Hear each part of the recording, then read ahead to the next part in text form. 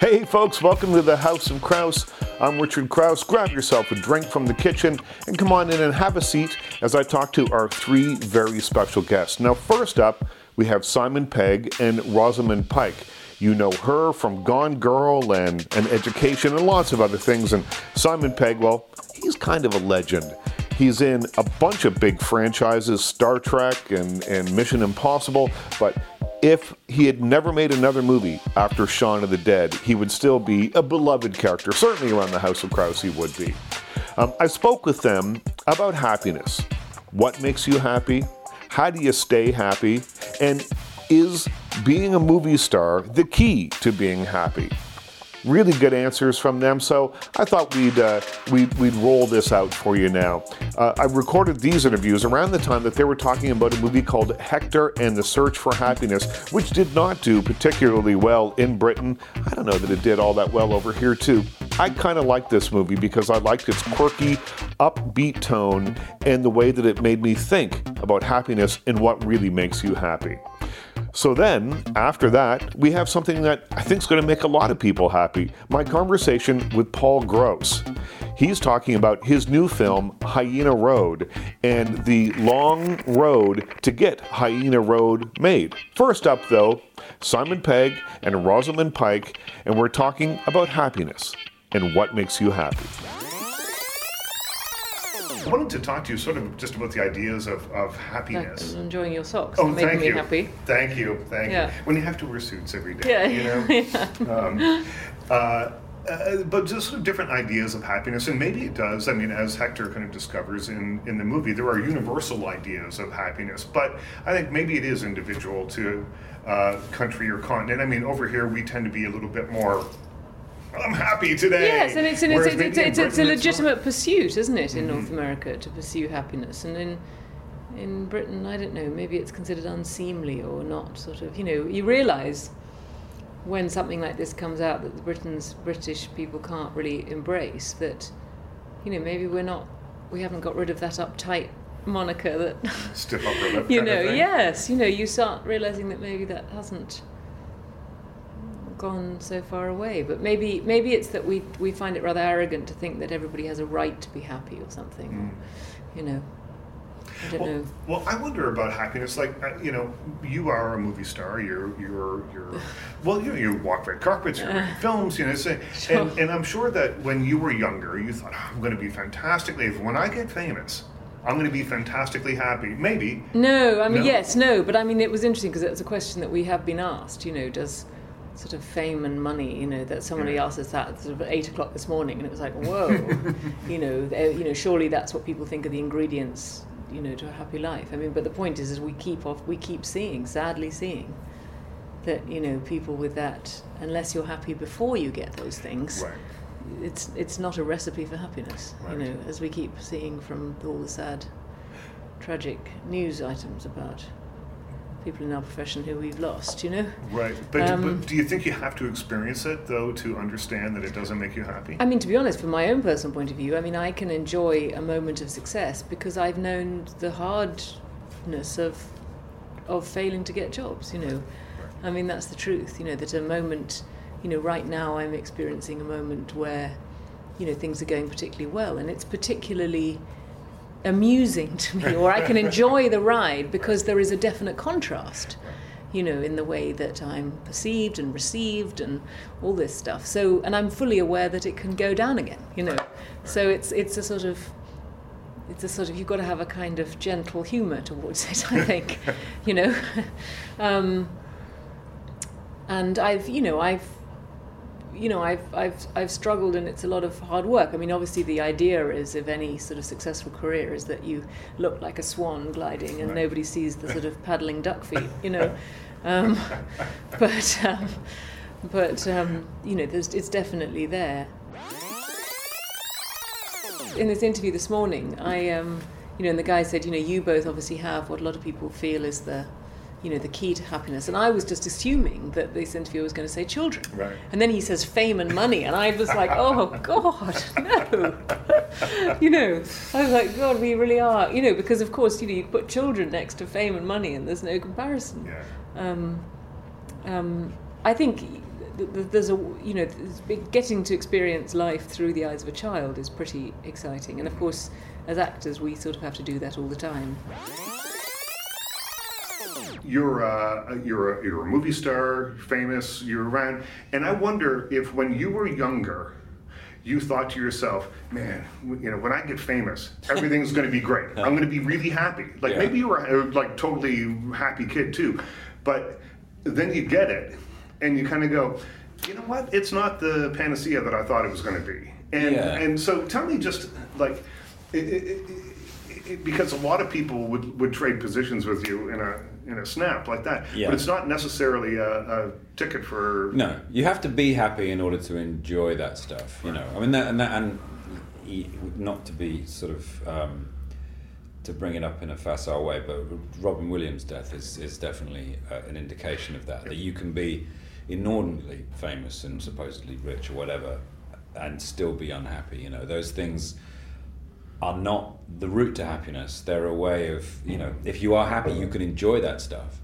But we see it all the time in this business. I mean, the entertainment industry is filled with deeply insecure, unhappy people, and they're probably looking for some kind of happiness by doing this job. You know, I find for me, I have to be happy in my real life, in the real world, and from there, if I'm happy there, I can be happy elsewhere, and I can enjoy this job. You know, I've been desperately unhappy whilst being.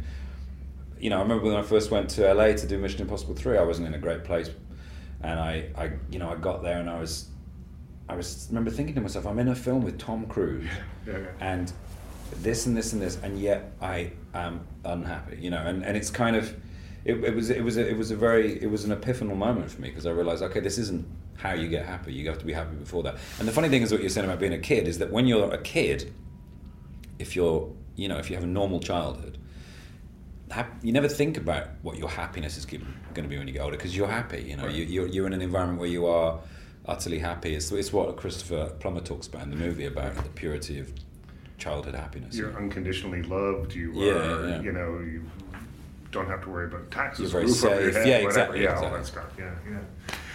Well, it's interesting because I got ill last year. And had to go through a bunch of stuff, a bunch of treatments and things.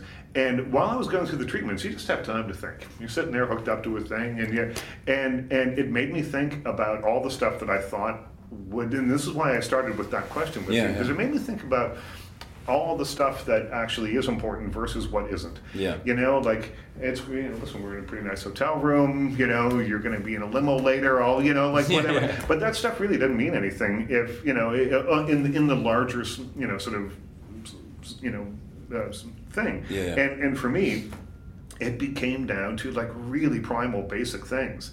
And that was sadly kind of an epiphany for me. I agree. I think, you know, with this film, you know, people often will flippantly say, "Oh, well, come on, he's with Rosamund Pike. He lives in a nice house." Well, that's so missing the point. You know, you can have all that stuff. The point is, we take the least sympathetic demographic on the face of this earth. You know, the white middle class male, the white, you know, upper middle class male, really, and say, in London, your house is pretty nice. Which is actually really in Vancouver. But and say he has a problem. You know, so that almost like the least sympathetic possible character you could have, and give him that problem, because it just sort of it just goes to show if you can be there and be unhappy, then anybody can be unhappy. You know? And it is about realizing that happiness is not some sort of, you know, we're constantly led to believe that we can buy happiness. Constantly. I mean, commerce, retail, it's all about buy this, wear this, eat this, all this will make you happy, and none of it will. It's all about, you know, quick fixes and shortcuts, when really happiness is something you experience along the way. It's not something you can ever move towards. It's like chasing a rainbow. You'll never get to it. It has to happen along the way. It's part of a continuum. And that continuum also features fear and sadness and all those things, because all of them reflect back to help you understand what happiness is. You know? I guess if you don't know the other stuff, how do you know when you're happy? Well, I mean, exactly. And I had a friend of mine as well recently, you know, who'd become ill, and when you suddenly are given that definition of what your life means, how fragile it can be, it helps you focus on you know, the example with the making of the movie is being in Soweto in South Africa and seeing people living on the poverty line smiling more than the people that were living in the affluent areas. Yeah. And that's because the people on the poverty line, although their lives were a lot harder, had a clearer idea of why they were smiling. Right. You know, it's Right. kind of and that sounds like I'm saying, be poor, you'll be happy. It's not the case. But people whose lives are slightly more in question have a clearer idea of what happiness is. Yeah, I mean, yeah, I guess. Well, the more complicated life gets, the more complicated life gets. Absolutely, You know, the yeah. more stuff that's around you, the harder it is to sort of wade through the nonsense. Totally. I guess. Choice, I think, is a weird thing of like, we have so much choice in sort of affluent Western society. We have so many TV channels. In fact, I think TV is a really good example. When you have, I remember back in the 80s in the UK, we had 4 channels. Right. Yeah. And like you would pick something, you'd enjoy it. Now it's just change. Yeah. And even something you would have watched back in the 80s, you think, no, there must be something better. Always. And you wind up with this just sort of indecision and malaise, and you never watch anything, and you end up unhappy. Yeah. Whereas if you actually settle for something, you choose it because your choices are limited, you tend to be a little bit more content. Yeah, I'll buy into that. Yeah. I will buy into that. I think, you know, just the idea, what occurred to me when I was thinking about this, and this is what the movie sort of made me think about. It was, you know, was that we overburden ourselves, I think, in a lot of ways with things that we don't need to, but become desperately important to us. Yeah, you yeah, know, yeah. and or we think that they're desperately important to us. And Totally. what I realized, you know, was that they weren't. Yeah. And it made, honestly, it's made a huge difference. Absolutely. They say, but you know, burn your house down. Yeah. All the things that you cling to, which you think you need and you think make you happy, probably don't. You know, Yeah. I think as animals, we're kind of on a basic evolutionary scale, we're built to kind of survive, and because of that, we've accumulated all this junk around us to make life easier, and it's actually upset our body chemistry. You know, we're not as we should be in the wild. Right, You know? yeah. We're not living hand to mouth. We're not fighting to survive, and so we wind up this sort of odd zombie-like anesthetized species that are just walking around trying to find why we're not happy. You know, it's a strange condition. And living to 105. Yeah, You know? I know. Who wants that? I know. It's a very odd thing. I think that's another thing that I realized. It was like, you know what? I don't think I want to live till 105. You know? Yeah, I hear you. I know. And the key is always whatever time you have, it's to make the most of that. That was Simon Pegg and Rosamund Pike talking about happiness. Again, recorded around the same time that their movie Hector and the Search for Happiness was coming out. That movie didn't make a lot of people happy, but I liked its quirkiness. I liked its quirky look at what happiness means to different people. Next up, Paul Gross. Paul Gross stops by the House of Kraus to talk about the long road to getting his movie, Hyena Road, made. Now, he needs no introduction, especially if you're a fan of Due South, if you're a fan of Men with Brooms, Slings and Arrows. Any of those things means that Paul Gross has been part of the fabric of your very Canadian life for a very long time. His new film is set in Afghanistan and was actually inspired by some trips that he made to Afghanistan. Here's my conversation with Paul Gross. Nice to see you. Now, I've been interviewing you for years over the course of a lot of different projects. Hyena Road, which we'll talk about in depth in just a few minutes, is a much different kind of project for you, it feels like. It has tentacles that reach back, I think, into Passchendaele, and which was very much a passion project for you. And I think that this movie feels like a logical offshoot for that, but it's not Men with Brooms, which played it for laughs. It is not that there are lighter moments in this film, but it is a serious film about our soldiers in Afghanistan. Yeah. And you know, the odd thing about it, I mean, I suppose I look upon it now and as we're finishing it and seeing it, and I think, oh, that is sort of the polar opposite from Passchendaele in terms of a war film. And I think Passchendaele was partly the way it was because it was the bridge between a romantic period and the modern era. Right. And I think that Hyena Road is really sort of postmodern, and that the nature of warfare contains almost no romanticism any longer. It's very complicated. It's, as one of the characters says in it, there's no winning. There's just an end state. And I think that when I first went to Afghanistan, because I was invited to go, they have groups of people go and visit the troops, and I was just mesmerized by the complexity of it. And it was absolutely nothing like what I had been told by the press, or let alone our government, or governments. And so I thought, well, I should go back with a camera team, because they were talking at that point about pulling out of combat operations. And I didn't have a story in mind, or even really the intention to make something, but I thought it would be a good idea to film it. And it was written really by the soldiers, in a sense, because I would sit down and talk with them. We didn't have a lighting package, so at night we would sit around. And soldiering is actually kind of boring. It's really hours of boredom interrupted by moments of blind panic. It's like being an actor on set. It's like being an actor. You wait. Only an actor isn't, going to get risking killed. Their lives, yeah. And they would just talk, and I would pick various guys, and they would tell me their crazy stories, and I would sort of jot them down. And it's out of that, actually, the story emerged. So nothing in it is kind of actually mine. The assembly of it is mine. Right. And that includes the characters. All of the characters in it are based loosely on people that I met, or composites of people that I met over there. And so it has a kind of, even in its construction, it's very different from anything else I've done before. And I think, in part, I think that's why I like it, because it's surprising to me still to watch it, that I think the events happen without a great deal of writerly signaling, if you know what I mean. I mean, the problem with writing right now on film is a lot of people are falling into the trap that also exists in television in some ways to a greater extent on network television, where you're signaling everything and then you're tying it out neatly at the end. And this one just has a sloppier kind of feel to it, although it's very deliberately so. But it's because I didn't structure it in such a way that I have in the past. So there's something about it that is a departure, I suppose, in a lot of ways, but does kind of, as you say, reach back to earlier things.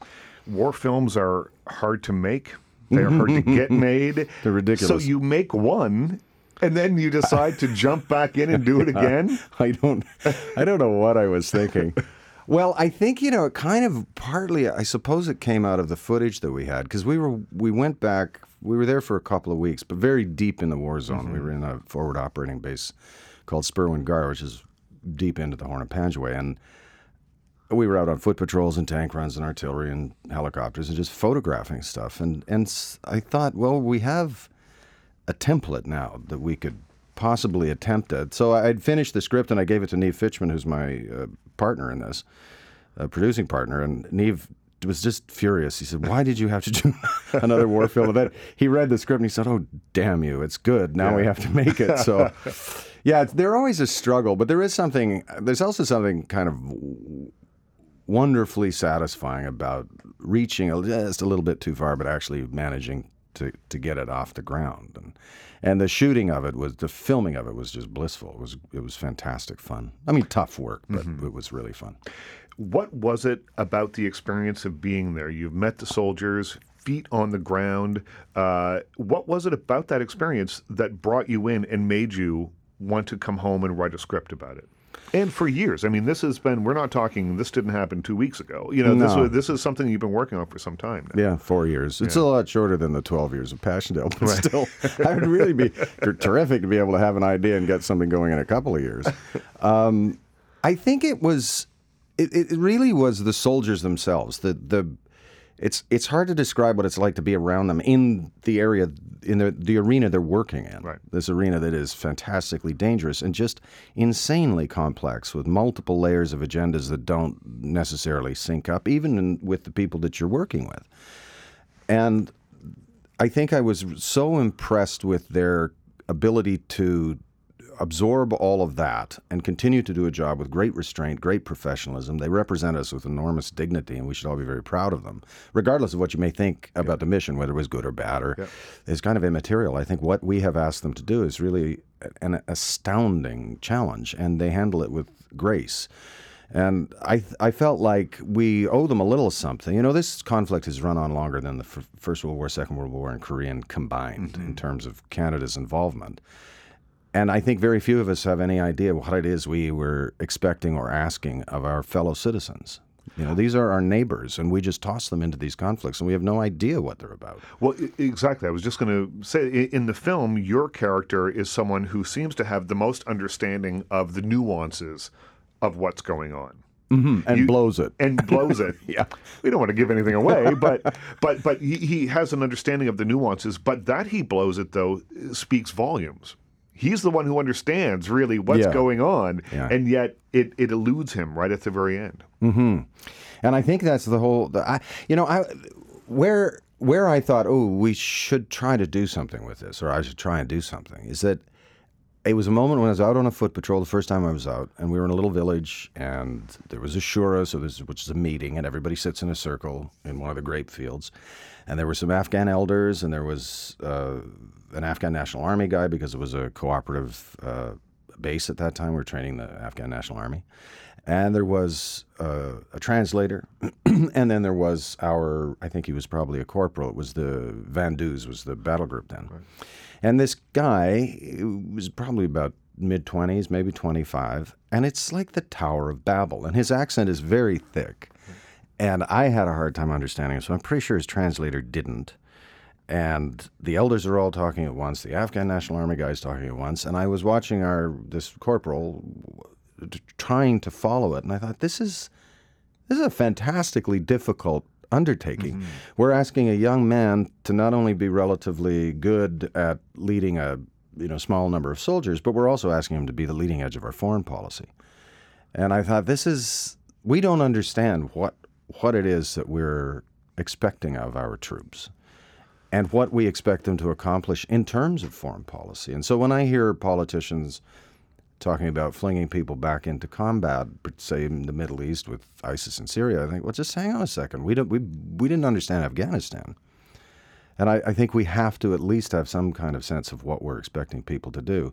And then beyond that, my real interest, I suppose, the deeper interest is in when we do ask them to do this, the cost it exacts from them is enormous. And I think we have to understand why there are such things as operational stress disorder and post-traumatic stress disorder, and how it affects families. And, it's quite a significant problem. And I think the Canadian public has largely been deliberately kept fairly ignorant about that. Maybe that's the next film. We follow these same characters. Trilogy. Yeah. It wouldn't be a war film, though. It would be at home. No, it would be at home, yeah. Did you have people from the Canadian military working on set as advisors? Oh, yeah. And I think it's fair to say, or very accurate to say, that this is absolutely authentic, that all of the radio language, the activities they do, the various protocols they go through in their soldiering is all exactly what they do. This is what the war actually looks like. Right. And it's been very satisfying to have a lot of veterans come and see it. And some of them, it's disturbing because it triggers memories of unpleasant things. But everyone has said, no, you've got it. That's what it is. It takes place both inside and outside of the wire. Mm-hmm. Right. And I found that the stuff inside was really interesting in a world that we don't really get to see, the command centers, the places where no guns are being fired, but decisions are being made. And that's sort of where we first meet your character. And I thought it was really interesting to get a good close-up look at that. Yeah, it's a fascinating world to have been allowed to be inside of. And I have to say, the CF was extraordinary. They had no interest in reading the script or vetting it or having any kind of creative input or approvals. They just feel that what they do with honor, and therefore, they would allow me to have a look at it. And they were spectacular in terms of support when we needed sort of heavy fighting equipment and things you can't rent at, Avis or whatever. And the advisors were all wonderful. And we were really scrupulous. I mean, if a sniper advisor said, no, you'd never have such and such here, then we would not have that until he would sort of sign off on it. But to be inside that's what I was, I guess, to just go back to talk about the layers and the complexity of this modern warfare, because what was going on in Afghanistan is essentially what modern warfare is now. This counterinsurgency, which is just unbelievably obtuse, kind of obscure sort of terrain that people work in. We have, they call it eyes on the battlefield. There are from satellites down to AWACS, down to fast jets, to drones, to Zeppelins that are up above the battlefield, to observation points. All of these have cameras on them. Everything is being watched. Everything's being listened to. And the enemy is running around in flip-flops in a and what they call man jams. Yeah. The inability to know who your enemy is, the inability to know who your collaborators are, to know whether or not what they're telling you is actually the truth or not. It's like being in a gigantic, constantly blowing up Le Carré novel. And I don't know how we're supposed to, muddle our way through it. I mean, muddle it they do. And I think but that's one of the problems with the warfare is that there is no end state. We don't come to a point, there, we won. A memo will be issued saying the mission is over. Congratulations. Well, that's it. That's all. That's all the time we have for the House of Kraus this week. My thanks to Simon Pegg. My thanks to Rosamund Pike. My thanks to Paul Gross. Hyena Road is playing at a theater near you. Check it out. Most of all, though, my thanks to you for coming by the House of Kraus every week. We put up a new show every Monday, so keep coming back. Come back and visit us because you never know who's going to stop by for a visit.